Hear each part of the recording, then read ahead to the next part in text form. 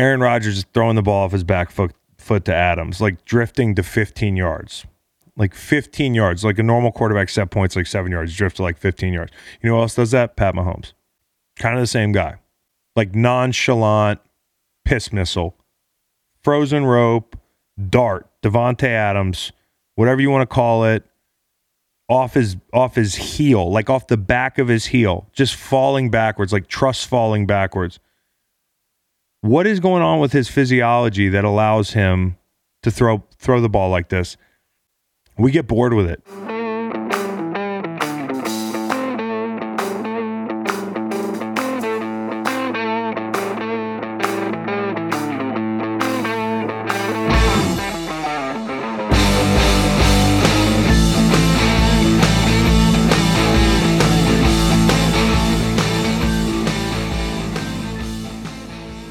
Happy Monday morning, everybody. This is the Green Light Pod. I'm your host, Chris Long, and I will be with you solo tonight. Just me. It is late Sunday night. Bears-Packers wrapping up. If you didn't watch, you didn't miss much. But it's just me tonight. So I'm going to hit a lot. I'm going to hit COVID. I'm going to hit, Adam Gase. I'm going to talk about the Packers win, the Titans win, the Chiefs win. The Bucs loss is what it feels like. That's like the news when the Bucs play. If they play, it probably makes more news when they lose, honestly. So we got to hit that and what that means and what it means for Brady and Bruce Arians and why it isn't working as easily as we thought it might at some point this year. And we're going to pass out some awards as well, and we'll bounce around the league when it comes to that. There is the Isaiah Simmons hit. We'll touch on that. We'll touch on Denver, New Orleans. Snuck that in there behind the Bucs Chiefs game. I was really excited about watching that game, and I quickly learned that it is really hard to watch a game if there's actually no quarterbacks in the game. And that wasn't like a bump like joke about Taysom Hill. I'm just saying there was no real quarterback playing that game. We'll talk about a lot of stuff down there. A couple college awards we're going to hand out today, actually. Some college players made it into the segment. So Thanksgiving was last week, and gosh, I'm putting that holiday. I'm not trying to Monday morning quarterback this thing. I'm putting that holiday number one. I'm not trying to overreact and do the first take thing with this holiday. But this holiday is pretty great, and the stock is only rising as a retired football player. Because I mentioned this last week, and I had the pod with my dad and my brother, and I appreciate you guys' input on that. The feedback seemed to be great. It's fun talking to my, part of my family, the football guys that on Thanksgiving. I'll have the rest on another day. My dad's a great storyteller. Bo Jackson stuff, the whole 9 yards. I could tell you guys leaned in for those the way I've seen people lean in for my dad's best stories. My dad will just one-up you with the stories. They're just unbelievable. Like, I feel awkward telling stories around my dad. I'm like, he's seen some shit, dude. So I hope you guys enjoyed that. But, Thanksgiving, we talked about this, my dad, Kyle, and I, when we, as players, it was another work day kind of a lot of times. Or maybe you got the day off afternoon or whatever, but usually it fell on a work day. God forbid you were playing away from your family and that sort of thing. And people came in town because they felt bad for you because you were kind of like all by yourself and that sort of thing. Like, hey, listen, every holiday is a good holiday, but, football Thanksgivings can be a little bit lonely. And I remember Waylon had his first Thanksgiving in Foxborough. My family's all over the country. It was just me, Meg, and Waylon, in 2016. And it was great. It was very special, but the big family Thanksgivings, you just don't get to do them as well when you're in a football family. And it was the same thing when I was a kid. My dad was working on Thanksgiving or somewhere else. Christmas, Thanksgiving, we moved it around, that sort of thing. We talked about this on the pod last week. Thanksgiving is really cool when you're just chilling. And that's what I was doing this past week. And I was doing it last year too, but that was a little bit different. I was like living in an apartment and stuff and transitioning out of the league. This year I'm like home and I got to sit on the couch and see what it was all about. And I really get to soak it in, and I am putting it number one on the holiday index. Great showing from Thanksgiving this past week, and the holidays playing hurt. COVID, novel coronavirus. Still not a big family holiday right now. But when it is, man, that's going to be great. When everybody can get together. I mean, it is an adult excuse to binge drink. I said that last week. And not your like 23-year-old binge drinking. These are people that have no business drinking as heavily as we do at this juncture in our lives. So like I'm 35. I'm on the low end of, I can still hang.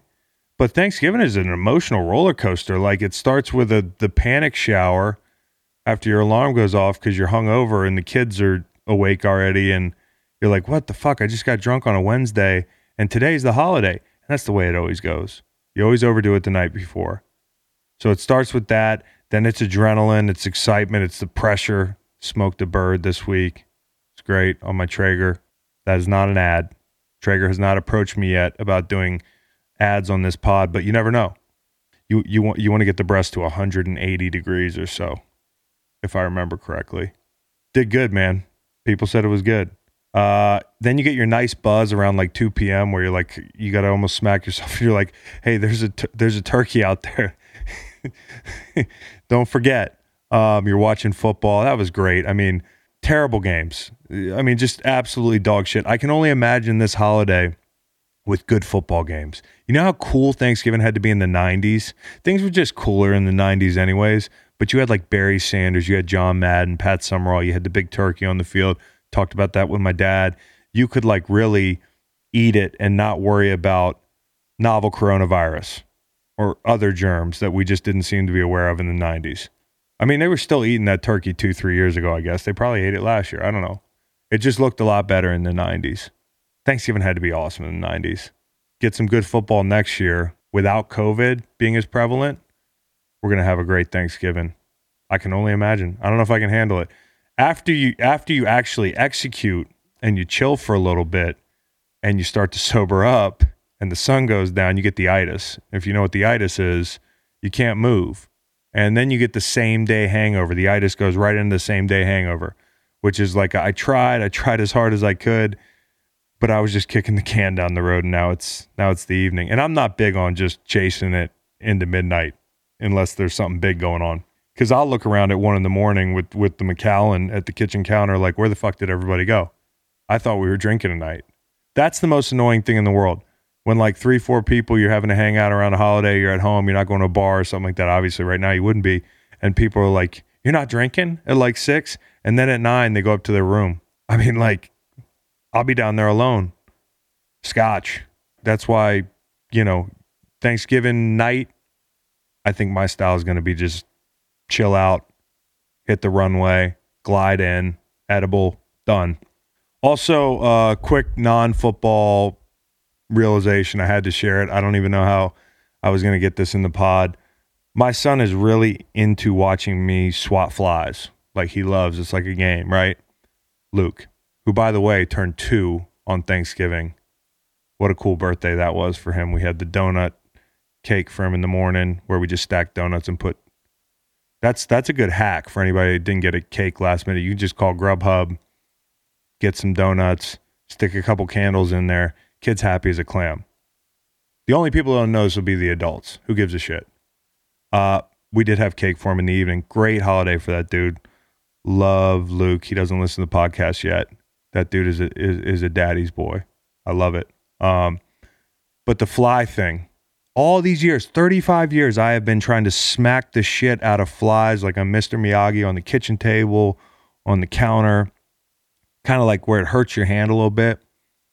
You're trying to show off how fast your hands are. Like you're like, maybe if I'm a little faster this time, I'll get them. I've been doing it wrong. Clap your hands right above where the fly is sitting on the kitchen counter. It's like throwing the ball to the receiver where the receiver is gonna be, not where the receiver is. By the time the fly reacts, he's gonna be right in your hands. How did I not realize this? Did all you listeners know this? Did you know you could do that? Is this just one of my realizations that I had way too late, or did I just teach you something epic?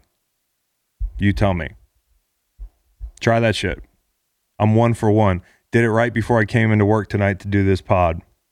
Luke was impressed. He was really impressed. And they said, that working? Podcast? I said, yep. Got to keep the lights on, man. Some NFL news bouncing around. Like, listen, I'll get into the COVID stuff on Wednesday a little bit more, but it felt like in the same hour we got the San Francisco news. If only Candlestick Park was still around. San Francisco's not going to be able to play the next 3 weeks in Santa Clara County because they came down with this COVID guideline where contact sports is out. San Francisco's looking for another place to play. They can't find one currently, but they will. They'll probably play down in Arizona. Got me thinking about Candlestick Park, place that I love, one of my favorite places to play at. I played there every year for 8 years. Only won once. Actually, I don't know if we won once. The last game's kind of a blur. We tied once. But yeah, gosh, that would be cool. If it was still sitting there, you could see him play there a couple games. That would be like a bonus farewell thing. But they leveled it like we do everything super cool. And it's probably just a pile of rubble by the Pacific Ocean. I don't know. What are they building there? Parking lot? Be nice to have that right now with nowhere to play. But that same hour, we got the Denver news. I mean, talking about Denver having to, bring a practice squad receiver up to play quarterback because everybody, like Denver no one's playing quarterback. Nobody. We got that news the same hour we got the Santa Clara thing. Actually, I had Cowboy Reed pull some audio. We talked about this quarterback thing back in, I guess it would have been May with Bruce Arians. Here's a clip from May. Quarterback thing. Here's an interesting one I heard. Okay, you're preparing for a season with COVID, and I'm not going to hammer you on COVID stuff because we just don't know. We don't know where it's going to be in the fall. We can speculate, but the one thing I wonder is there's a lot of players that if they tested positive, you would have to make some adjustments as long as it's contained. And I know that probably they'll expect players to quarantine for 2 weeks if they test positive. I don't know. But with the quarterback position, okay, it's a room full of 2-3 guys. If Tom tests positive for COVID, knock on wood, you're going to need a good backup. But what if that backup's been sitting in the room for him while he's infective or symptomatic? I heard some crazy, but maybe it's not such a crazy idea to have a quarterback on your roster that is not at the facility around the guys, because you could conceivably end up in a situation where you're down to quarterback 3 relatively quickly. Yeah, that's one of the things I've been pondering in the last 2 or 3 weeks. As we set the protocols, and from what I'm understanding is if you test positive, you're quarantined for 2 weeks. Now, that if you have no symptoms, I don't know what that means. Yeah, is it a false one? So I don't. There's so much to learn and still explore with this thing. But I've thought about keeping the third quarterback on the roster out of the room. Mm-hmm. We have 2 guys that have been in our system really sharp. So I might have to quarantine a quarterback just in case of a quarantine. Listen, it was bound to happen. I wonder if we're going to see people start to subscribe to that in some form or fashion going to the playoffs. Because if this was a play... Now, it's going to be interesting. Is the NFL going to stick to... They said, and Broncos really wanted to... All the NFL had to do was push this game back to Monday. The NFL wouldn't do it because they're going to do it, for a competitive reason, like a position room. That's what they're saying, getting wiped out. They're only going to do it if there's an unsafe situation that's not under control, right? So they said, this thing's going to be Sunday. And all the while while all this is going on, you've got the Baltimore outbreak, which has moved the game basically twice, and it's Tuesday, Thanksgiving to Sunday to Tuesday, right? I mean, that's kind of how it went down. You lose Lamar Jackson for Tuesday, one of the NFL's biggest matchups late in the year, up in smoke, basically. And it all started, I got a rant in me about the Ravens situation. I'll save that for Wednesday. But COVID's bearing down on the NFL, just like the rest of the country. And listen, me personally, I knew this would be a motherfucker of an undertaking and that we'd probably lose some games. And I thought we'd have stopped and started by now. So I'm kind of surprised that the NFL has been able to do this. I do think football is important. I do think that, it does lend a sense of normalcy to a lot of people. So, you can call me naive or short-sighted, but listen, if you can do it safely, great. if you can no longer do it safely, you got to do the things that you have to do to right the ship, or we can't have nice things. Like, if we can't get this thing under control, the longer we're going to be looking at sports being like this. So a little motivation for everybody, right? Players, people at home. COVID, the NFL is not bigger than. And what goes down, I think in the next week, the NFL is going to have to get out ahead of this thing. They've been kind of reactive, and I think they've, all things considered, as I said, I didn't expect us to be doing this good. I think in the next week they're going to have to get out ahead of it and make some sort of major announcement and, set out some guidelines, because they've spoken before when we've had these little bubble bursts. Also, possible Jalen Hurts sighting tonight as you listen, Monday night. Should be a very chill week in Philly. No overreactions. Probably nobody screaming on sports radio. None of that stuff. Totally chill week. Not that I don't want Carson to – I'm not taking any pleasure in this, man. I'm rooting for Carson. Been rooting for him all year. Got to call it how I see it sometimes, and I'd like to see him be able to fix this situation. I don't think Jalen Hurts is the answer right now, but I could be wrong, and I haven't seen the kid play. I'm just going off the context clues. What I saw in college and the fact that they haven't put him in yet. But again, I said last week, Carson's a guy you owe a lot of money to right now, so if you go to Jalen Hurts, you got to be ready to explore a ton of different scenarios. It'd be hard to go back to Carson. So Philly fans, it could always be worse. You could be a Jets fan. And if you go over to the Jets website and you pop around a little bit and watch some of the post-game presser and you catch up on some Jets news, you'll see that the Jets head coach Adam Gase is under a lot of fire, but he might have a chance to rectify the situation. He's going to be the play caller again, and his franchise quarterback, Sam Darnold, is back against the Dolphins. He's taken over the play calling again, okay? It's been Dow Loggins the past couple weeks. Try something else. Adam Gase is back this week, right? Okay, that's what Chris Mortensen said in the last couple days, and maybe that's going to change this offense a bunch. Well, it doesn't change the offense a bunch. In fact, the offense gets worse. Dow Loggins had these guys scoring 28, 27 points the last 2 weeks. The Jets look more like the Jets today, so naturally we're going to see a heaping dose of accountability and humility from Adam Gase. And to a lot of people, what he said after the game didn't strike that chord. I'm not calling Adam Gase a liar. I'm just saying this kind of smells like bullshit. Listen, they kind of asked him who called the plays during the game because, it was understood that Adam was taking over play calling again. And he doesn't quite seem to want to own up to that. And then I'm going to play you a Sam Darnold clip afterwards. So we'll go Adam Gase, then Sam Darnold. I didn't take over. We did this. We've done the same thing the last 4 games. We were watching Dowell through the whole game. He wasn't doing anything. I mean, he was just standing there. He tells me it's not hard. This is not hard. We go through it the drive before. Hey, these are the 3 plays. I do the third downs. So what happens after the 3 plays when you have a series? Because we were watching one where Dowell was talking to Frank Pollock. He wasn't calling the plays. You were. What part of the game was it? I want to say that was the third quarter. Yeah, when we got down, then I was trying to do some of the 2-minute stuff. Sam, you've always been a strong supporter of Adams through some tough times. Where is your confidence level in him now? And do you still believe that he's the right guy for this organization? Yeah, I'm super confident in Adam and, the way he coaches. Us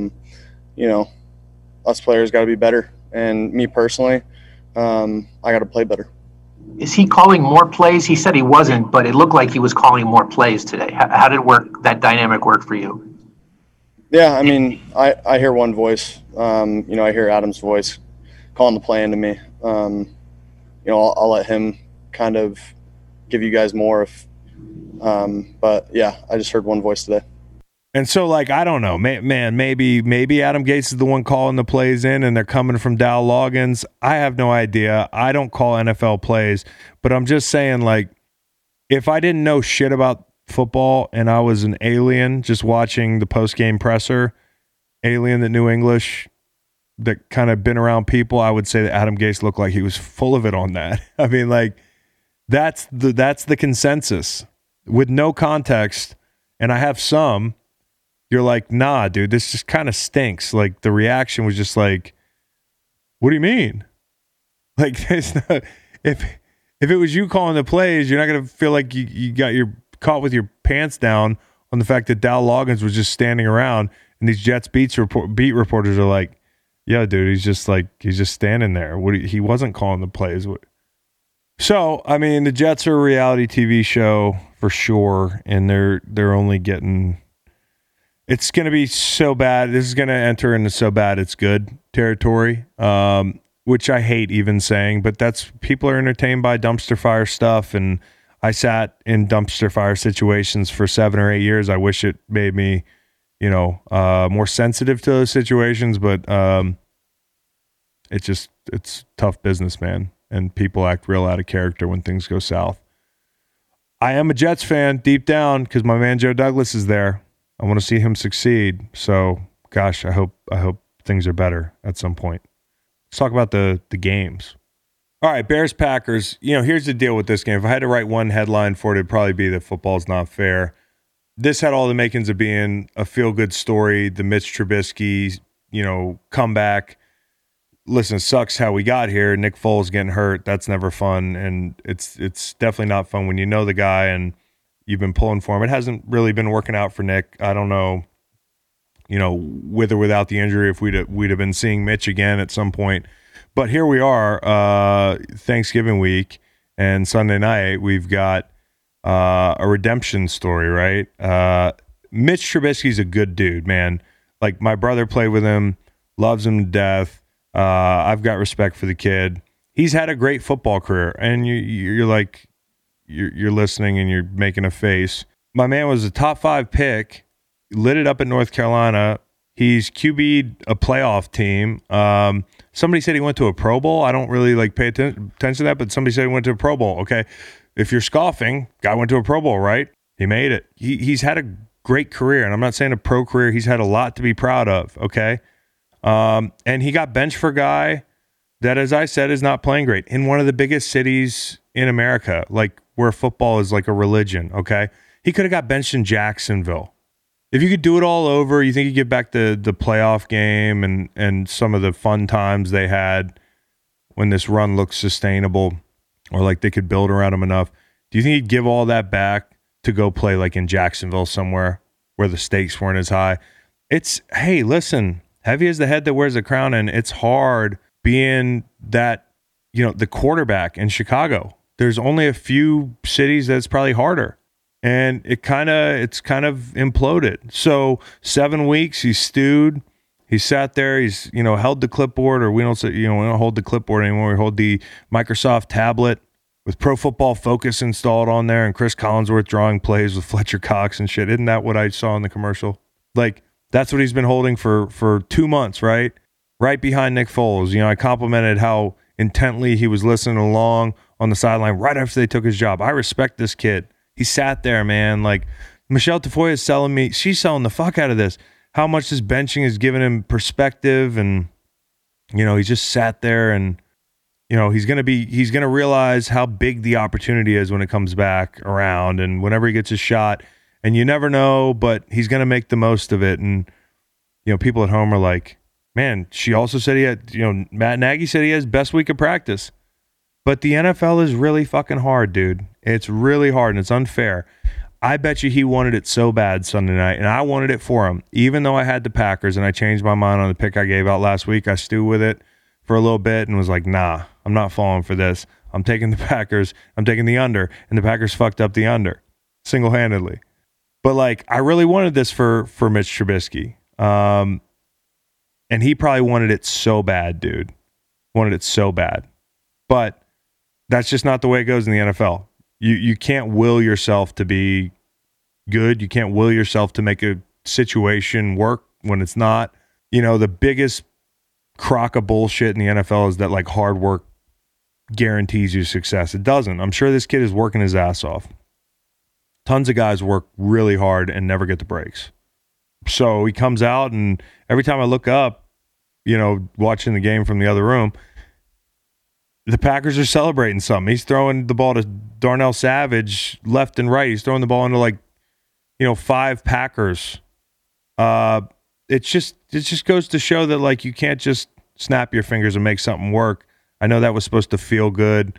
And maybe for everybody else, they didn't bite the cheese as much as I did. I thought that this might be competitive because last year, these games, especially the first game, was relatively competitive. It was one of the first games I saw coming out of football, going to see my brother play for the first time. And that was like a 9-7 ball game. So I thought that, I didn't think Mitch was going to come back and be a world beater, but I wanted to just see him look competitive. And I wanted to see Chicago look competitive. And I thought the defense might do that. They obviously missed Akeem Hicks a great deal. And, Akeem Hicks is, as they pointed out early on, such an underrated piece when it comes to sustaining the success of one of the best defenses in the NFL. And they didn't look like it tonight. Every time I look back, Aaron Rodgers is throwing the ball off his back foot to Adams, drifting to 15 yards. 15 yards, a normal quarterback set points 7 yards, drift to 15 yards. You know who else does that? Pat Mahomes. Kind of the same guy. Nonchalant, piss missile, frozen rope, dart, Devontae Adams, whatever you want to call it, off his heel, off the back of his heel, just falling backwards, truss falling backwards. What is going on with his physiology that allows him to throw the ball like this? We get bored with it. I saw that throw in real time, and I went back to taking notes for the pod. And then I was like, holy shit, let me watch that play again. He just, you grow to expect things out of him. Nonchalant piss missiles. He's throwing something in the trash. That's how he throws footballs. He's just throwing something in the trash. No emotion. The face is just folding laundry face. When I'm folding my laundry, that's the face as if I fold laundry. Wife alert. My wife's going to be listening to this podcast. My lovely wife, Meg's going to be listening to the podcast. You don't fold your own fucking laundry. Because I think it's a waste of time, actually. Why do we need clothes that don't have crinkles in them right now? Who are we seeing? Who are we seeing? How much time are we wasting folding laundry in the pandemic? Stop folding your laundry. That's the face that Aaron Rodgers makes when he's throwing touchdowns. I'm just folding some laundry. And the Packers just rolled all over him. I don't even know what the final score ended up being. It's 40-something to 17. And one thing I realized tonight is Mercedes Lewis is still out there, dude. He's still out there. He's still doing it. Oh, that guy can block his ass off. He could block his ass off in 2010. That sounds like a long time ago to me. Imagine what that sounds like to players that Google, you could play for another team and get the shit blocked out of you. You could get blocked into the fucking tablet on the sideline and be like, God damn, who was that? You Google him after the game and you're like, oh, he made the Pro Bowl in 2010? I was in Little League. And he just blocked me into the sideline. Mercedes Lewis deserves a shout out. I didn't do any shout outs. Shout out to Mercedes Lewis. Not much older than me, which makes me realize that I'm old as fuck. He's 36. I'm 35. Okay, he was born in May. I was born in March. I checked before the pod. Mercedes Lewis is old, but I guess that means I'm old as hell, dude. And I actually thought about continuing to play. I would have been out there. People would have been Googling me after the game. Who is that guy who's running his feet hurt? Mercedes Lewis had vice grips, man. That's the only dude I think got something out of mixed martial arts. I know that all these guys, there's a big craze about doing MMA and then everything it does for you as a football player. No, doing MMA makes you in great shape. It probably works on your hip flexibility if you're willing to kick a bag and whatnot. It probably works on your hand speed. But until you're doing MMA at a full sprint, don't tell me it crosses over to football. Now, for Mercedes Lewis, I think so. I swear to God, he blocked me one time and I thought he was doing he learned it from Royce Gracie. I was like, what the fuck are you doing to my jersey, dude? Let it go. Learned it. Top team. Brazil. Guy's big as shit. He's 109 years old. Still balling. Good for him. Packers win. 6. First down. It's Henry. Derrick Henry. carries a defender with him across the 45. He has just cracked 5,000 yards rushing in his young career. Titans game. David Quisenberry, who, I was talking about COVID earlier and James Conner and being a cancer survivor and that sort of thing. David Quisenberry started a game today against the Colts. Cancer survivor. Shout out to him. Love that dude. Don't even really know him. Just love him for what he's been through and what he's done. And golly, dude. Every time I hear his name, I'm just so happy. See him come out the other side like that. And today was starting in a big football game and playing, again, a reminder, you've got guys like that out there. I would hope you're taking it serious. This game was like a college game for a little bit at an NFL skill level for like a quarter. It was the fastest 20 minutes in football. The only thing that slowed this game down was scoring because there were like no incompletions and a fuck ton of runs. And it was so quick on the eyes. Like it just moved, right? It's beautiful for a quarter. A lot of scoring. Actually, I'm not that into high-scoring football games, but when Derrick Henry's out there, it's fun. It was evident that Buckner was missing for the Colts. It was definitely evident he was missing. You had two teams coming off of overtime games, right?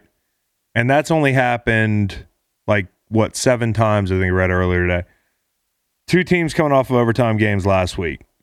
And if you're checking the notes, 2 weeks ago, these teams played each other, and obviously the winner sole possession of first place in the division, all that good stuff. I wanted to see who was going to be tired. And a fatigue chin check was definitely in order if you're the Titans. You had to check these guys' chin.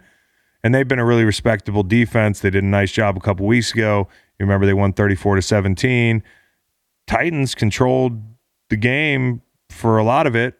Things just got away from them when they started smoking crack on special teams. They got, a punt blocked for a touchdown. They punted the ball 17 yards in the third quarter. That led to a score. Oh, Gostkowski missed a field goal, his 8th of the year. Special teams is bad for them. They lost 34-17. And the Colts have owned them. Since 2002, there's some crazy stat. I'm going to butcher it, but it's a lot of games they've beaten the Titans, and they've owned them at home. Last year, Titans beat them in Indy, and that was a big deal. But it does not happen historically. And 2 weeks ago, it looked like, at the end of the game, if you weren't watching that closely, that this was a bad matchup for the Titans. And I still don't think it's a great matchup for them. But this game was different than 2 weeks ago. These two teams were tired. It just didn't bother the Titans so much. And they were the hammer, not the nail.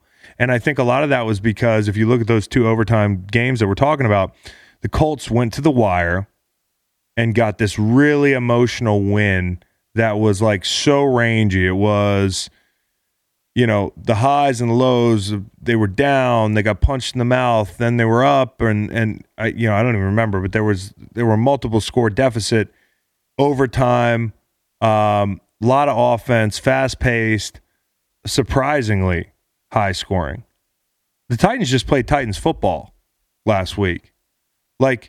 Last week, the Colts were not being the Colts. When I said last week that I wasn't surprised they beat the Packers, I was just surprised that they did it by scoring in the 30s. That wasn't the Colts, man. The Titans were just the Titans last week. They just bullied the bully last week. That's what they did. They ended last week, and Derrick Henry would probably still be running if he had took off through the tunnel there at Raven Stadium in overtime. And what amazes me is that Henry had the wheels to do it today or earlier today. He looked fresh the first drive. And when I tell you he almost touched the ball every play, and that included pass plays, they were just dumping it down to him, letting him run, and they got these guys going sideline to sideline, and then they just punctured him right up the middle.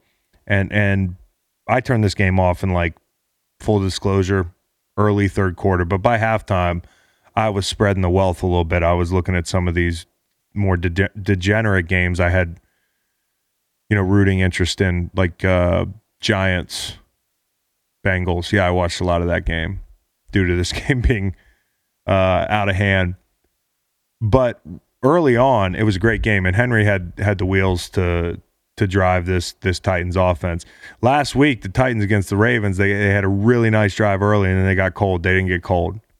A.J. Brown touched the ball early. Last week, you remember, I think he had a 39-yard PI that he drew on that big drive I told you about earlier in the Ravens game. But after that, I don't think he had a catch till like the third quarter. He got the ball right off the bat. First touch, 11 minutes in the first quarter. And then he had a 69-yarder on a slant, and nobody fucking touched him. Like, nobody. I know he's faster than even he looks because, like, people's angles are really bad. That, and I think legitimately some DBs are afraid to touch him. And early on, Indy kept pace because they had a lot of good dump downs to running backs, and Burton was great. If they can get Trey Burton going, you see what Pittman does, man? Like, Pittman has really given them a different element lately. I would have thought today's effort offensively would have been a stretch. If you'd have told me, the Titans were going to score 4 or 5 touchdowns in the first half, I would have said that wouldn't have looked competitive even for a quarter. But the Colts were, early on, were moving the football. That touchdown to Burton was awesome. Great throw by Phil. Right into the goalpost, Trey fell. But the whole time, kind of clasping that ball, the defender trying to pry it. That was a great catch. If they can get him going, Rivers looked really good on another floater that he threw to Trey as well. And by the way, it's great to see Trey have success. Again, he was in Chicago. You didn't hear much about him. He's in Indy. You're hearing a lot more about him. It's like, the guy knows how to use him in Indy. And Phil's going to be happy he has him. He's very versatile. And again, Pittman opens things up completely for them. But today was not their day. By the way, Rock Ya-Sin also had a drive from hell. That was just a couple bad penalties. And then if you saw that game, the announcer in the midst of that, I think it was Charles Davis, Charles is my guy, but he blamed it on his wrestling background. He said, the guy was a great wrestler. There's nothing like when you fuck up and go back and watch the TV copy. And like, it's bad enough if they just point out that you fucked up, but when they prescribe like the wrong reason you fucked up, that can be really frustrating. I bet Rock Ya-Sin, if he ever watches that media copy back, he's going to be like, it has nothing to do with wrestling that I got a little grabby on that drive in the second quarter. 2 bad penalties extended those drives. And then I also saw something I hadn't seen in a while. If you remember this play, this was how bad it was for the Colts. Dude on special teams just punching somebody mid-play out of frustration, but not like a DB fight mid-play, like where it just keeps going and it spills over to the sideline. Everybody knows it's like the Odell fight. Like that Josh Norman Odell is what I'm thinking about. This was just like guy in his technique trying to get out of the stack, and then he just starts punching the guy in the head and then snaps back into his special teams routine and like continues to play technique. I've never seen anything like it. The Colts just imploded. They hung in there for a second, but they couldn't keep up. And the mistakes caught up too. They're not as good as they appeared to be last week. That's what I believe. And they're not as bad as they were this week. They'll be around. That's the Colts. They're an around team. They're just going to be around. You'll see them. You'll see them. They'll be there. Yep, Colts, they'll be there. I don't know what they're going to do when they get there, but they'll be there. God, I hope they make the playoffs. They said they would be there. 3rd and 8. It's like 3rd and 1 for this team. Down the field. Who else? Hill at the 10. Cut back. Touchdown. Touchdown and a leap. The main event today was exciting in spurts. Golly. It felt like it was over and, in 10 minutes down in Tampa, and the rest of the game was like a formality. But a narrative-forming formality. No matter how it went down, you knew this game was going to light up, the first takes of the world this week. First thought on this game, why pewter and why not pewter and red for the CBS score box? So you notice at the bottom, I think today they had red and gray. I guess I don't know who was who. I don't remember. But, like where they show the score at the bottom, they had red for one team, gray for the other. Why not do pewter and red? That was annoying as fuck to me. There is no difference between gray and pewter on the eyes. Both fairly visible to put the score right smack in the middle there, like you normally would. It was just a little confusing to me. Both teams are red. Neither are gray, in my humble opinion.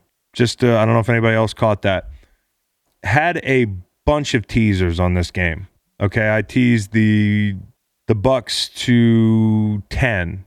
You know, I went small on 3.5, but I went, relatively big on 10. And if you're listening, you know what a teaser is. You can play with the line, but both games have to hit in a 2-team teaser. So I had the Bucks and the Niners. The Niners were double-digit dogs in that teaser, as were the Bucks. Same thing with the Packers, 3-point favorites, Bucks 10-point dogs. And I went all in on like alternate line under 49.5. No, over, sorry. Alternate line over 49.5 and Bucks plus 10. So you could say your boy was fairly confident that this would be a competitive ball game. And you could also say that your boy looked like white as a ghost the first 10 minutes. I mean, first off, different sports on the two channels I was watching. You had the Chiefs offense on one TV. You had 200 yards for Cheetah in the first 15 minutes. And then in the other TV, I'm watching a game where they literally cannot throw the football. It's 1913 or whenever they couldn't throw the football. Maybe the 1800s. The old pictures of Princeton where everybody's wearing pajamas and striped and they're playing through major concussions. That's what I was watching on the other TV. It was Army Navy on one channel, and it was the greatest show on turf on the other channel, like futuristic greatest show on turf. I have never seen such a big delta between like styles of play in the NFL at one time than I did at like 4:40 p.m. this afternoon. Two different sports. By the way, Saints are going to be awesome in the future, right? Because this is the quarterback of the future, right? They're going to be awesome, but they have to play really bad teams, and the ratings are going to be super low in these games. Sean Payton, I fucking love you. Sean Payton is a great football coach. I mean, like, I'm impressed. I'm really impressed.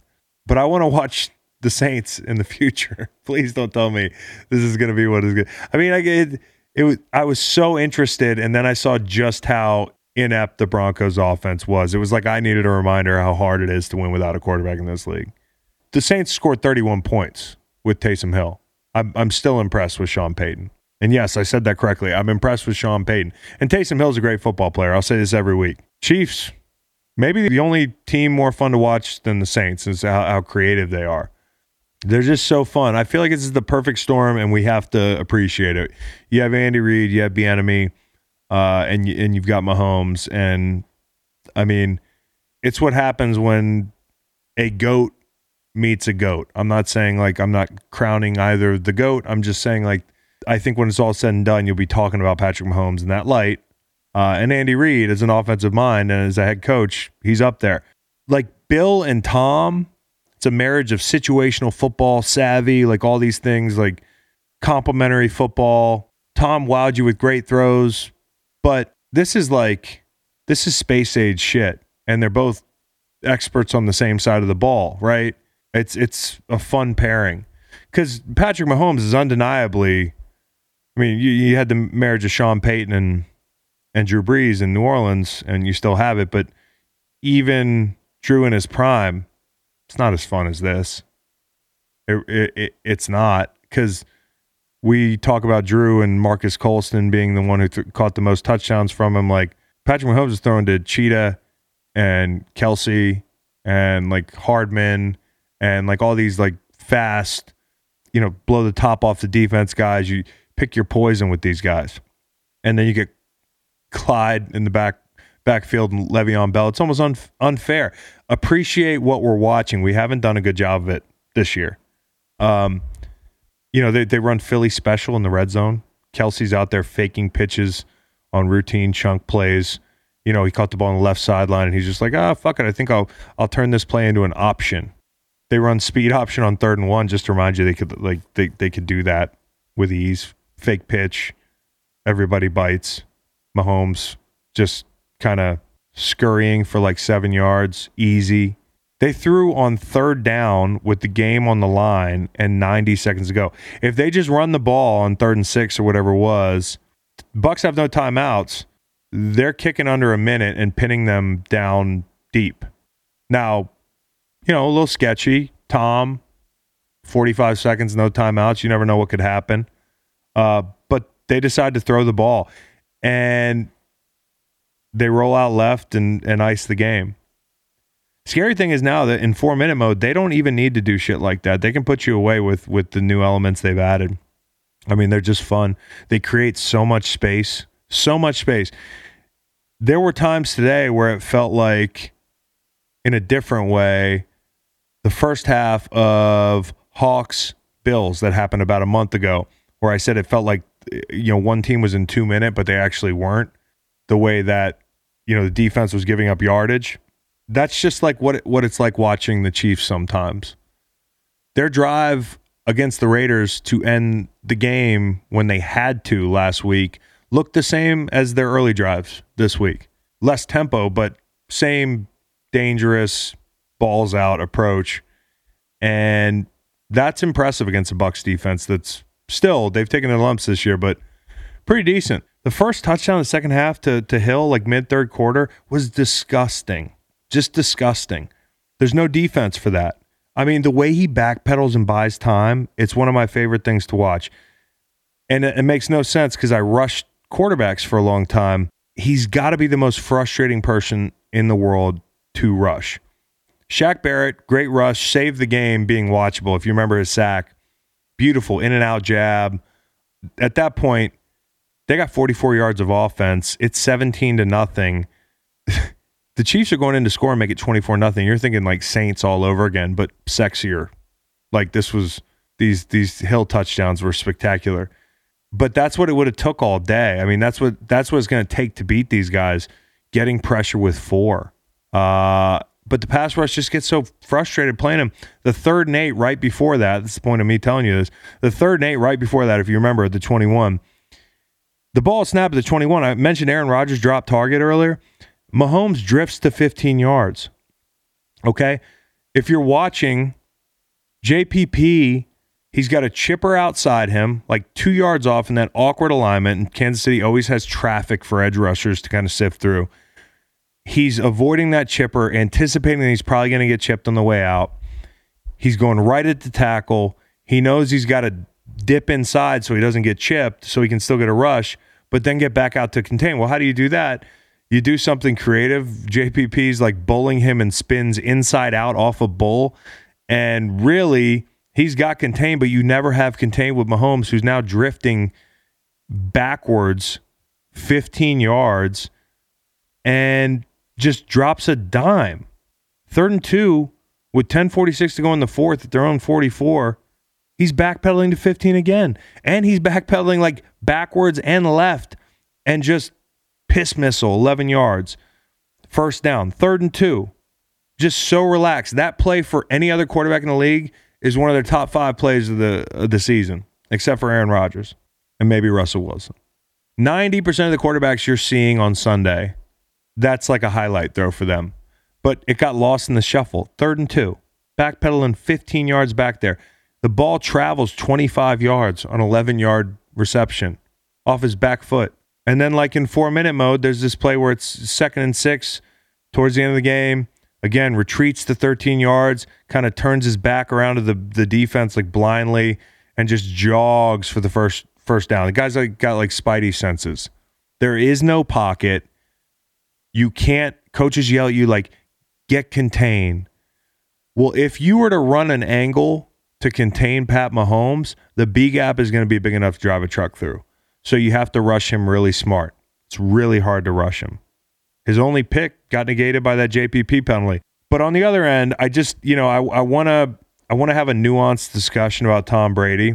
I'm not making him out to be a top 5 quarterback or anything in 2020, but I do think there's something to what Romo was saying for a lot of the game. Now, first, to set the table, I expected better out of that offense. Chiefs allowed 31, 400 yards the last 2 weeks. That's been kind of their MO defensively. And I know you get these ebbs and flows, but I thought the Bucs matched up pretty well. And it felt like I said, a formality after the first 4 punts. And that falls on the offense. I know that the defense was getting torched out there, and we'll get to that in a second, but the offense has to, Tom said this in his presser after the game.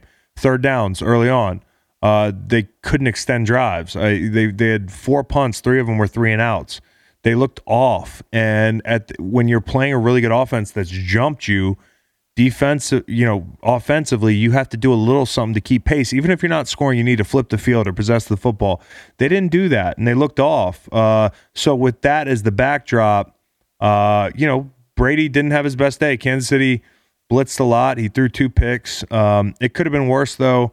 Both those picks didn't result in scores. I mean, they both went 3 and out. The Chiefs kind of let him off the hook there. The one pick was a go route versus pressure where Tom kind of said, fuck it. But it was a gorgeous interception. Let me tell you, that was a pretty fucking interception. I don't know if maybe I just saw it at a really nice angle, but that ball just floated, like just teardrop. I just knew somebody was on the other end of catching it, and I thought it had to be somebody on the Bucs. I'm being kind of funny, but you got to admit it was a pretty interception. And then the second one was kind of hideous. That was off somebody's helmet.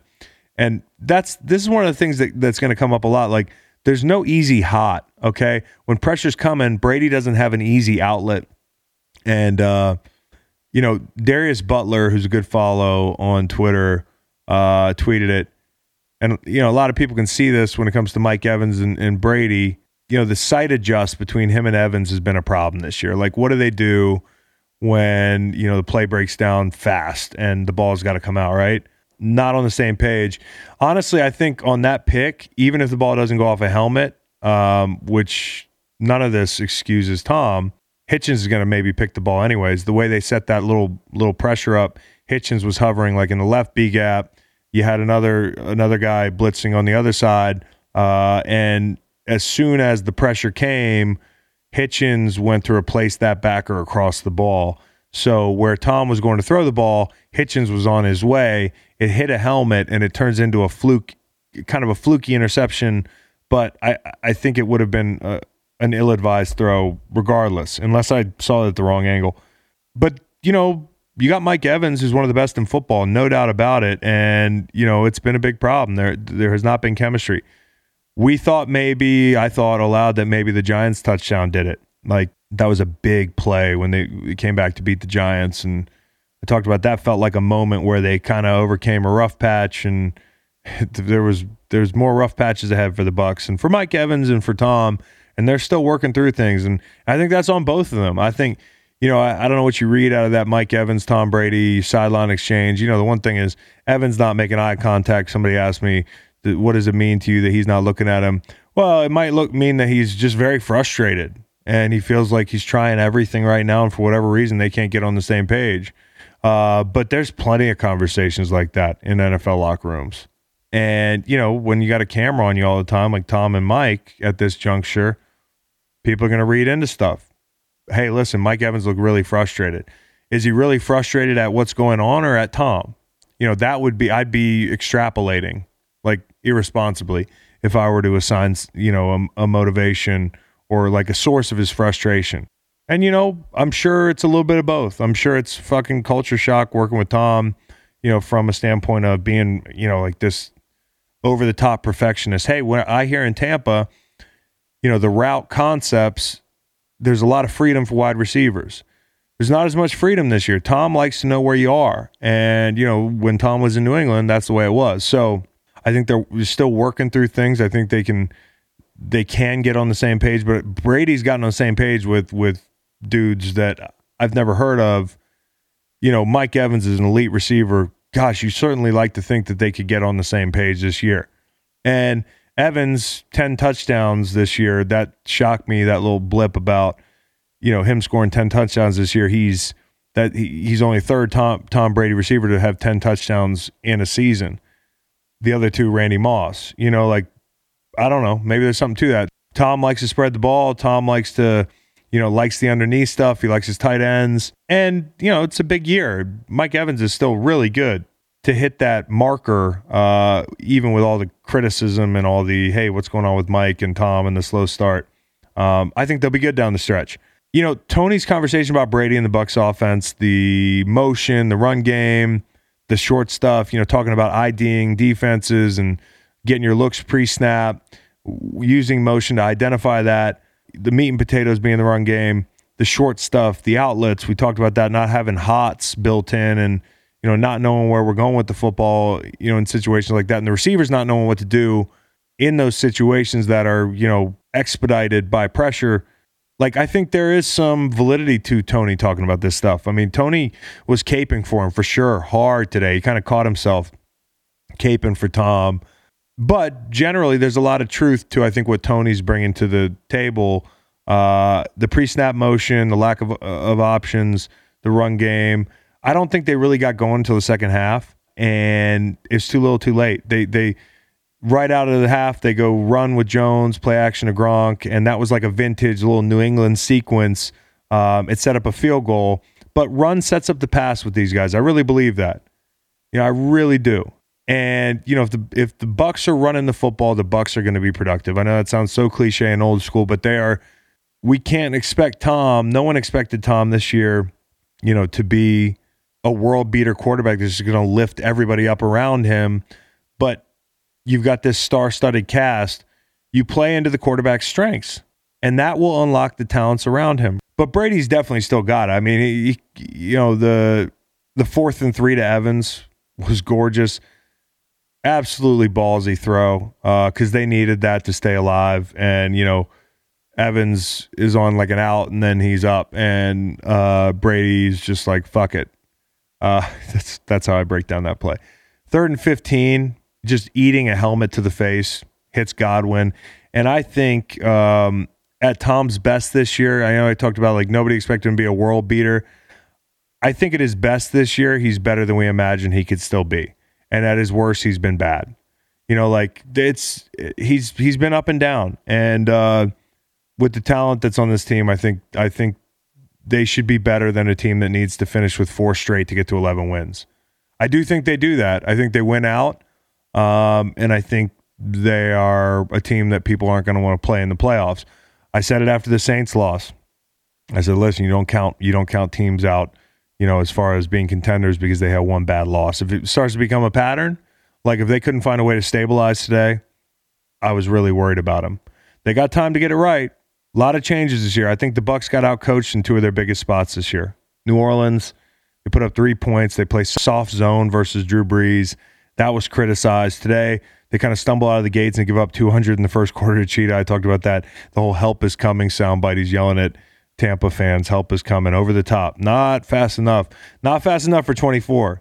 He was all alone. He would be my hollow man here in a minute or two, but I have some others. And, he even got super lucky on that Philly special because if you remember, Kelsey took the reverse and he's one-on-one with 24 headed to the pylon, and either 24 is going to have to tackle this big son of a bitch or Kelsey's going to hurdle him or truck him. And, corners don't love tackling. So I just wasn't sure. Like for that moment, I was like, damn, he got like mossed a couple times. He's out there in single coverage and he's about to get run over by Travis Kelce. But luckily, Travis got cute and threw the ball. And he got his little PBU there, but they just didn't help this kid. I feel bad for the kid. I mean, it's Tyreek Hill. They didn't help him. Cover 1 and cover 3 are not the answers against Kansas City. Single high, you want to blitz Mahomes. Good luck with that shit. So I just don't think they've coached well in 2 of their biggest games of late. I'm not saying the plan wasn't a problem, and I'm not certainly, taking a side here, but I do think they've been outcoached in those 2 spots. So in the end, not enough. I'm still not out on the Bucs. These are fixable issues. The question is, can they work through the interpersonal stuff that it'll take to fix them? Tom is being tested as a leader, like more than I think he ever has been. Honestly, it's a different thing. And in the public eye, it's been interesting too. People always hated Tom Brady, right? But it was like it was good, clean fun, right? Now it's got a tinge of personal, right? We like when we did close-ups in New England of him throwing that tablet. There's that tablet again, throwing that Microsoft Chris Collinsworth special, just breaking it into 100 pieces. I think about Office Space where they all smash those computers. That's what I used to think about when Tom would throw the little Microsoft thing. If he knew that it didn't look scary, he might not do it. But I also don't think he's thinking about it. We used to like zoom in on that, but you'd be like, oh, the goat's mad. Like, and that's just the way it is. It's fiery. It's, leaders get mad. It's not, we love that shit, right? Last Dance and all that stuff. We're in awe of how angry some of the greats can get over losing. But now it's not as fun like when we do the close-ups of him throwing fits, and people are kind of taking shots. And when he freaked out on Jensen in Chicago, people were like, but should he be doing this? I mean, that seemed to work. They rebounded from that game. There's just a different dynamic this year. I know everybody's anti-Tom, and I get it. He's Darth Vader. But this year, it feels like people smell blood, and it feels like people have been waiting. And those interactions, like the one with Mike Evans, which he's literally just talking to a guy with his hand on his hip, and Mike Evans looks frustrated. Like, yeah, no shit. The offense is the fucking dream team, and they can barely get a first down in the first quarter. Like, there's going to be frustrating conversations on the sideline. All those interactions lead to a lot of speculation now, whereas in New England, it was like, they got this. So I will say that I love Tom, one of the best teammates I ever had as far as somebody just observing him, who was an all-time great and treated everybody awesome. So you won't hear me say a bad thing about him. But the handshake thing is incredibly obvious at this point. I'm convinced he's trolling people, in fact. Like today, it was like Twitter was just waiting for him to go shake hands. And it's not a great look. I mean, he's still the man, but it's not a great look. You see how I did that? What I did there was I criticized the teammate, but I also didn't bury him. Did you see how I did that? It's a skill. And like fucking being a sore loser sometimes is not a fatal character flaw. I'm sorry. It's just not. Is it a bad look? Yeah. It would be nice to hear him address it. Yeah. Kyle Brandt has absolutely gone off, and I love it. He's like a dog with a bone on this thing. And you know why I like it? Because I know that he is legitimately irritated by it. And if you are legitimately irritated by it, more power to you. It's definitely not a good look. But there are people that are just, feigning like outrage on this one. And I know they're not even that mad. We realized Tom was a sore loser a couple months ago. Did you think that? I mean, we get it. He doesn't shake hands sometimes. I don't get it. Who's like the quarterback on the threshold of getting a handshake from Tom? I'm going to work on like a Tom Brady handshake index. That's what we're going to do on Wednesday. I'm going to find out who the quarterback is that's like directly on the line. Like south of Kirk Cousins, you're not getting a handshake. North of Kirk Cousins, you're getting a handshake. Is Kirk Cousins like the guy who he doesn't know whether he wants to shake his hand or not after a loss? He's probably not going to shake Kirk Cousins' hand after a loss. I'll go through that this week, maybe. Chiefs got the Dolphins. That'll be interesting. They got the Saints and Chargers left as games I kind of starred there. They're sitting pretty. Listen, they got to try to catch the Steelers, but they might have a hard time doing that because the Steelers don't look like, with the Ravens having an outbreak, this was the best chance for them to catch an L. Unless they're resting at some point, which they could be. But you have to consider, you're the only team with a bye week. Do you rest anybody? Like when I was in New England, I remember going to Miami the last game of the season. There's this buzz about, because you don't want to get hurt before the playoffs. Like I've been waiting my whole life to play in the playoffs, and I'm out here in Miami. And I loved every minute of it because it was so fun. It was a fun game. But I was chasing a bonus that Bill was nice enough to let me like play out and get. It wasn't a huge bonus, but it was a playtime bonus. It was like over 55 or 60% of the snaps. I got some sizable bonus. And I can remember that week like thinking like, well, I get pulled like early because of the playoffs and I do play a good bit, or will I not? Like, can I get the snaps I need for the bonus but stay healthy and get into the playoffs? Because I've been waiting 8 years here. The worst fear you have is to like pull a hamstring. I wasn't fast enough to pull a hamstring my entire career. Why would I do it at 32? But it's just like, it's one of those things. Week 17, Steelers this year. And I played a lot that day. I got the bonus, by the way. And I appreciate Bill because I know he knows everything. And I know he probably thought at one point, like, I could save us a couple bucks here. That was nice of Bill. Love Bill. Steelers. I think they could rest. I think they could be doing the half the game thing and get Ben and the gang out of there, because what you don't want is you don't want to have that sleepy, we just had a bye week and we rested everybody week 17 thing. I think the Steelers could go undefeated. Wouldn't that be nice? Check your notes. Tell me if you had the Steelers in the Super Bowl. Raise your hand if you had them in the Super Bowl. If you're sitting at home and you had the Steelers in the Super Bowl, raise your hand. I'm raising my hand here on set. I had the Steelers in the Super Bowl. Smart guy. Let's go awards and get out of here because I want to get some sleep. The gyms may not be full, but there's definitely no shortage of madness this college basketball season. For us fans, the college basketball powers that be have gifted us with a top-tier matchup between two powerhouses. This weekend, Gonzaga and Baylor will be going toe-to-toe for what could be the nation's top ranking. DraftKings Sportsbook, America's top-rated sportsbook app, is bringing you closer to the action with these can't-miss offers. DraftKings is safe, reliable, and secure, making it easy for you to deposit and withdraw your money at your convenience.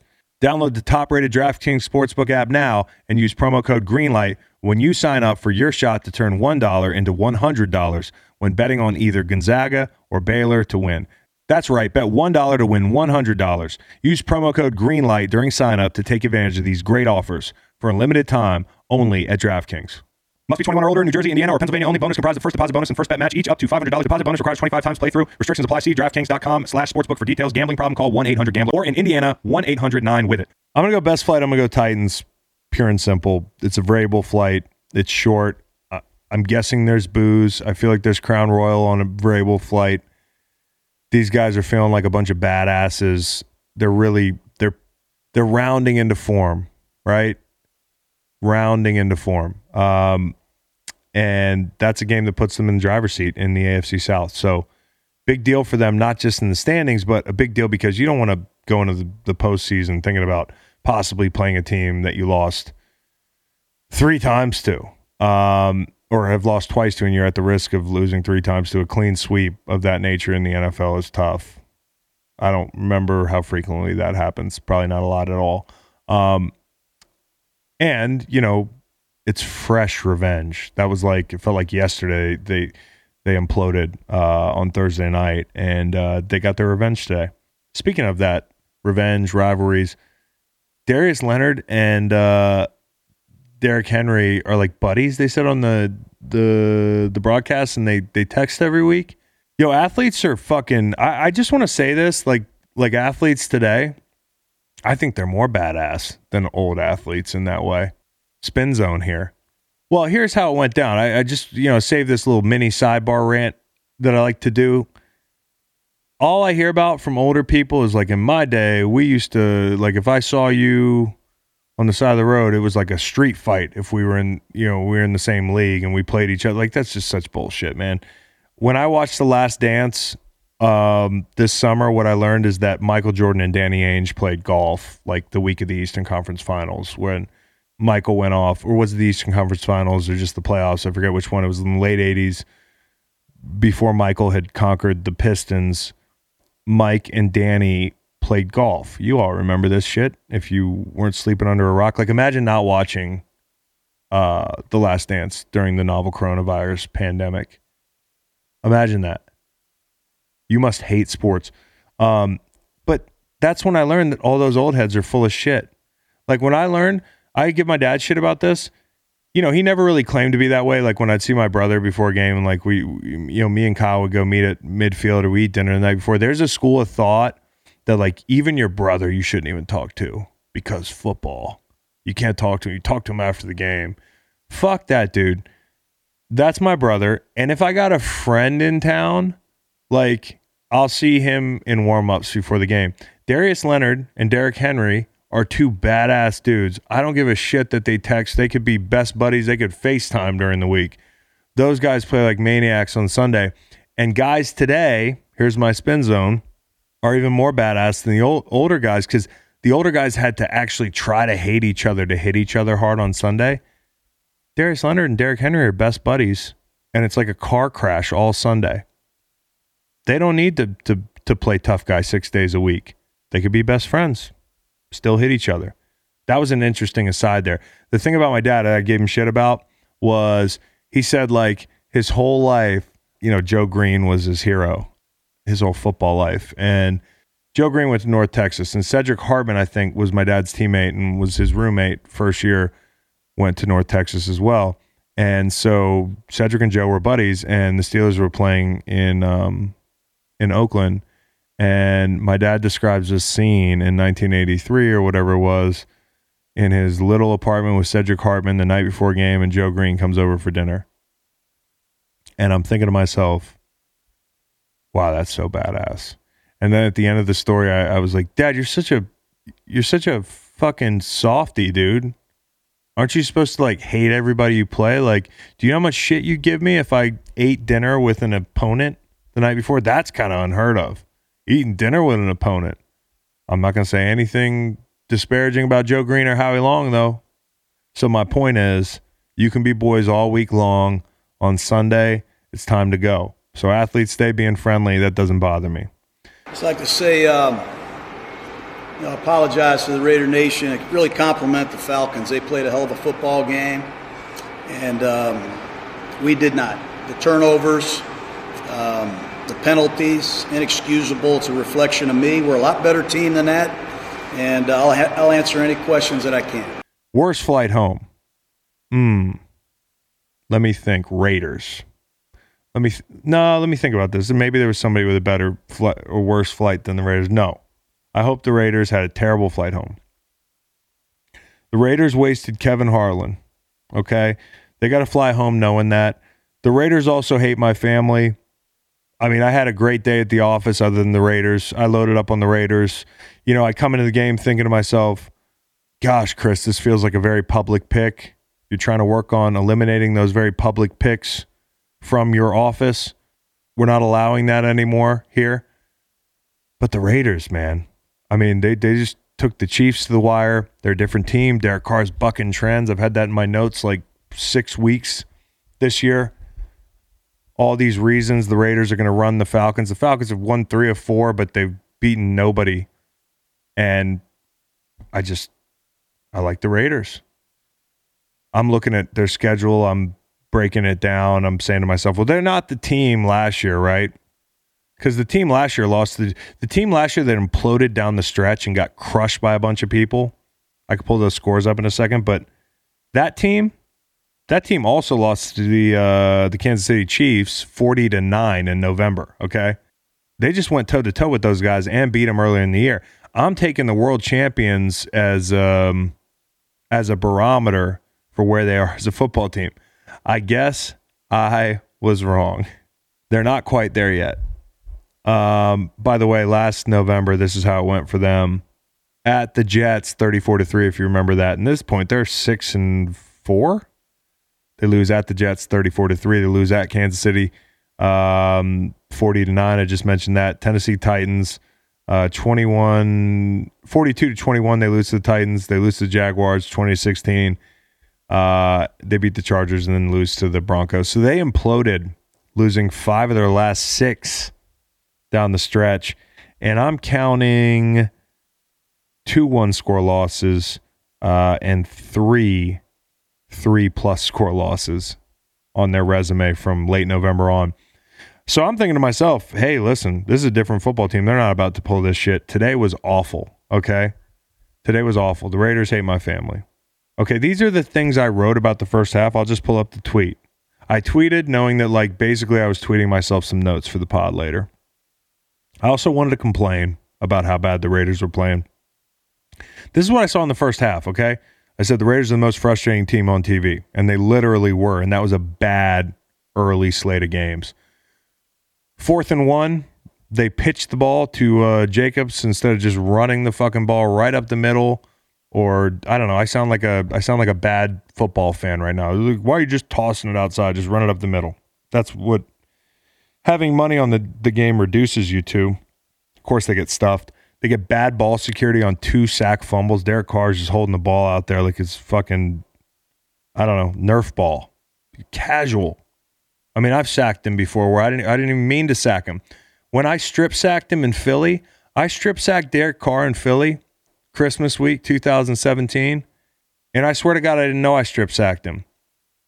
I got up and started celebrating. The ball was still loose. Dude picked it up and ran like 9 yards, almost got a first down. It was almost the most embarrassing moment of my life. I didn't know the ball was out because, you know, when you strip sack somebody, you don't know, but if there's any defensive ends out there listening to this pod, you know the feeling of a strip sack. It feels so pure. You kind of do it on purpose. You know that you're going to take the football off somebody. Listen, you should always be trying to take the football off somebody, but there's certain angles where you're not thinking about that. This was not a sack like that. Derek Carr needs to hold on to the football better back there. These were not like Mathis strip sacks, John Abraham strip sacks. These were like, the second one, not as bad. The first one there was no reason to fumble the football. The roughing the kicker that led to 6, that was terrible. The guy did like a barrel roll, and slow motion made it look so egregious. Rolled right into Young Wei Koo. Did I get that right this time?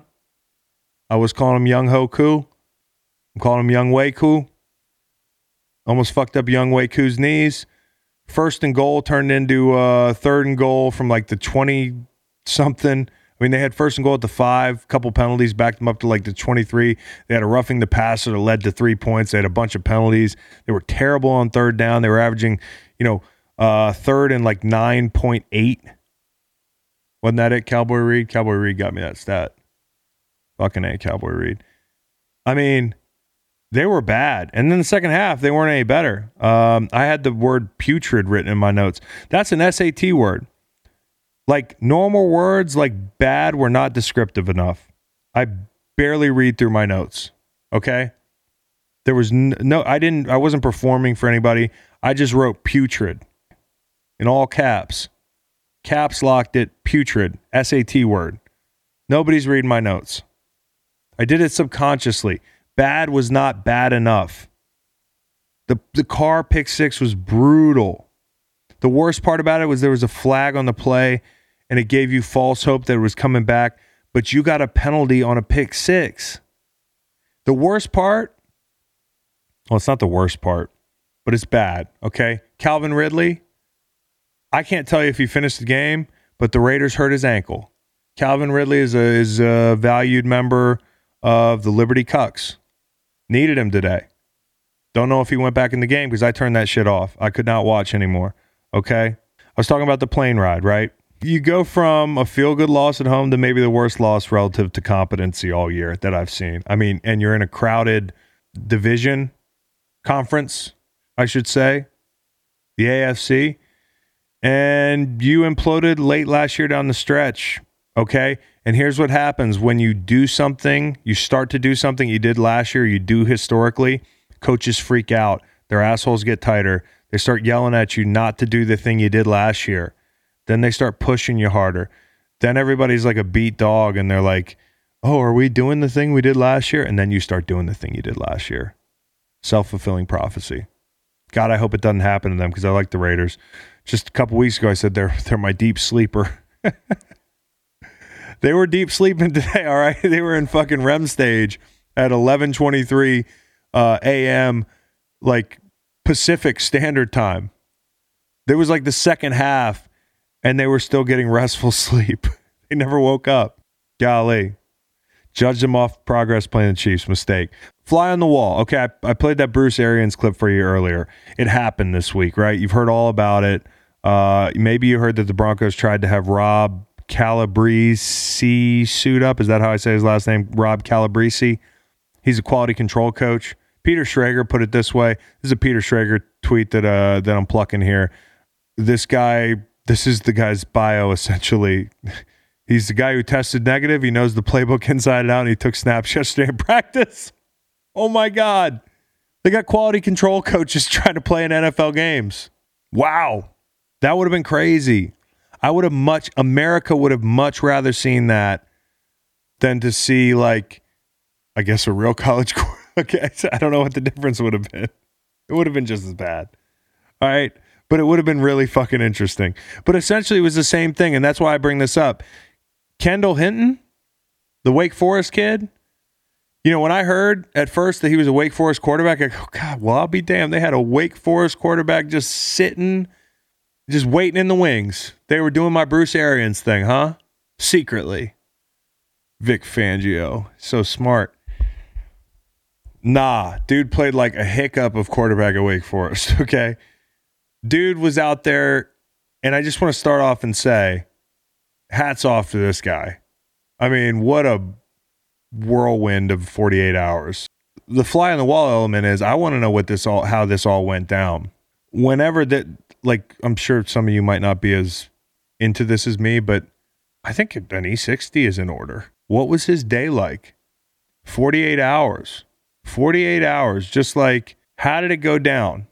When you got the call, what was your first thought? I also want to see what it was like in everybody's living room when they read the tweet or saw it on SportsCenter and they got on the Broncos early, because I did like that bet and I was on the Broncos early. I had to sit there and just eat that.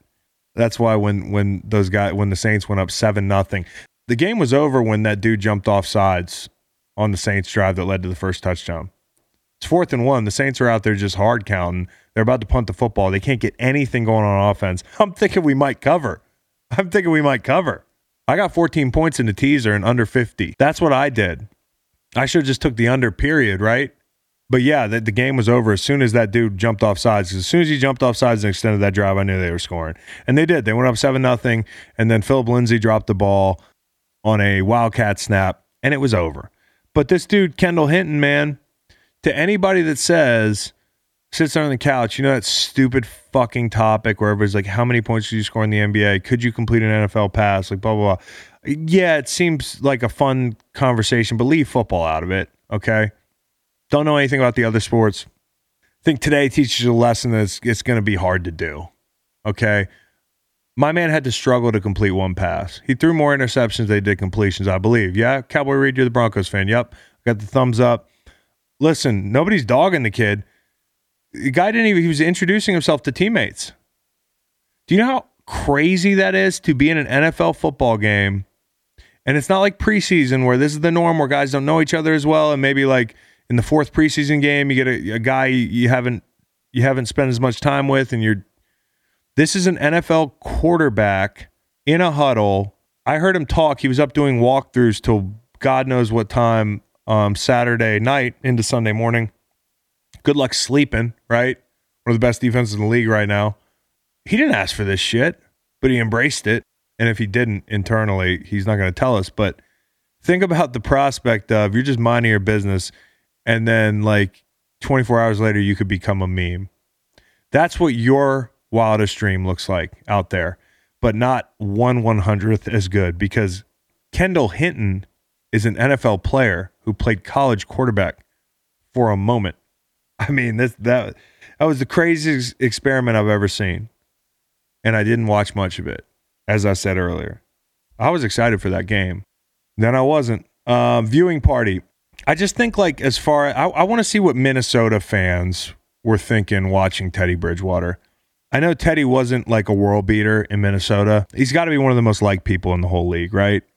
Absolutely. Love the guy.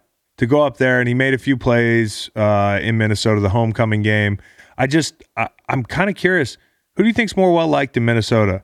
Bridgewater or Kirk Cousins?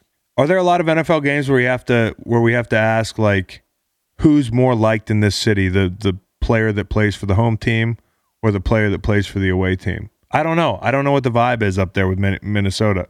And I think Kirk is just fine, but Bridgewater's just got this off-the-charts likability, man. And everything he's been through, that would have been a really cool moment. That's one of the biggest robberies of 2020 when it comes to football, is that we did not get to see a packed house reacting to Bridgewater running out on the field, or like however they would have greeted him. I bet it would have been really cool, and we missed out on it. And we also missed out on the Alex Smith return. And these are both guys who have gone through horrific injuries. Two of the most respected guys in the league, and we didn't get to see them get raucous ovations and that sort of thing. I'm just curious what people were seeing and thinking and feeling when they watched their old quarterback for a time suit back up in that stadium. Although I don't know if that stadium was done by the time he was out of there. So what's it like being a ghost? Ghost or dead? I'm very much alive. Hollow Man. I'm going to take it back to college here. Syracuse quarterback. Not even going to say his name. I was kind of watching with one eye, side TV game, and Cuse is driving. They damn near beat NC State. They jumped out ahead of them. They're driving at the end. It's a great football game. This kid's got the ball in the red zone, time running down, takes a sack, scrambling up to get the last snap off. It's 4th and goal now because it was 3rd down on the sack. which is a no-no. You don't want to take a sack in that situation. They got no timeouts. They're running up to get on the ball and get a playoff before time runs out and he fucking spikes the ball. And I felt for him, dude. I really felt for him. And he went over and sat on the bench, like, away from everybody.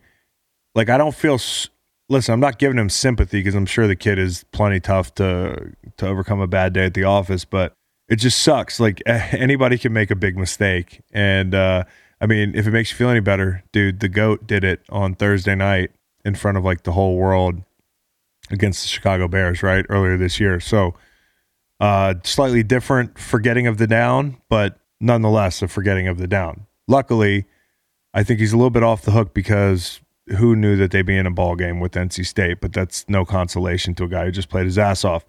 Probably a hollow man there. And then Isaiah Simmons. By the way, the Pats, and I was on the Pats this week. We gave them out on the gambling show last week. Listen, I just felt like this was a perfect spot for Bill, and the Pats needed some help, right? Okay. I got to go back and watch the game. I caught the end. Cardinals miss a field goal. New England gets the ball back. Cam scrambling with the football midfield, time running down. Still in bounds. Isaiah Simmons hits him and just kind of levels him. When you're that big and you run that fast, like, you don't even mean to sometimes. And you're also hitting a guy who's your size or bigger, so why would you slow up? And you see how quarterbacks do, and I know Cam's getting out of bounds and that sort of thing, but you know how quarterbacks do. They tiptoe, and Mahomes has done it a couple times this year to be cute. Not that that's what Cam was going to do, but you got a rookie here. You want to tell this rookie who's under the gun right now, who's had a year that people are on his ass about not playing enough, not being used enough, made a great play against the Seahawks, damn near won him the game, albeit that was just a great call and he caught the football and that sort of thing. But, you know, this kid can help you win, and he's trying to play like his hair's on fire. He's in a really big spot, and he hits Cam Newton, and Cam's in bounds. What do you want him to do? He doesn't hit him helmet to helmet. Cam's a runner. I wouldn't call it a helmet to helmet, at least. And he just knocks the shit out of him, but Cam's not out of bounds yet. And that penalty set up the game-winning field goal. And that's got to just be crushing, especially because they're in the playoff, a playoff race. Like we talked about Chase Young's late hit on Matt Stafford a couple weeks ago. We had Aqib Talib on here to talk about that game. Nobody's watching that game, right? The only reason you watch that game is to see Aqib Talib get his debut. My guy. That's it. Everybody's watching, even though the Patriots are bad, people are watching New England. People are watching New England, Arizona. That's an exciting game. And that penalty is the one that got the Pats into field goal range, and they hit the game winner. So, Pats, like I said, Pats are not going anywhere long term this year, but the Pats are going to ruin a lot of people's years. They're going to affect a lot of people's years. All right, game ball. We're going to college again. Jaret Patterson. I could give it Tyreek Hill with 200 yards in the first quarter receiving, but there's just something about a guy running for 400 yards on the ground. It's just something intimidating about that. And he had eight touchdowns or something like that. Have a day, my man. I mean, I did the math, okay? 0.23 miles this guy ran with a football under his arm and full pads on Saturday afternoon. Buffalo, Kent State, I believe, was the matchup. Kent State will never forget it. This guy's still running, man. 0.23 miles. Go out in your car and drive that shit. It's a long way. It's a long way. And that's what that dude did against the Division I college football team. I actually don't know how that's possible. I have never seen anything like that in my life. That is far too competitive a level of football to allow somebody to run for 400 yards. That's a long way. Game ball, Jaret Patterson, Buffalo. First college player we gave a game ball. It's a major award. He's probably going to win a lot of other awards. He's probably going to go on to have a great NFL career, but Cowboy Reed, we got to tag him on the socials. Let him know that he is the winner of the Green Light Podcast game ball. Big deal. I know his weekend was great. It just got better. Congratulations, young man. All right, so I'll see you guys Wednesday, and have a nice week.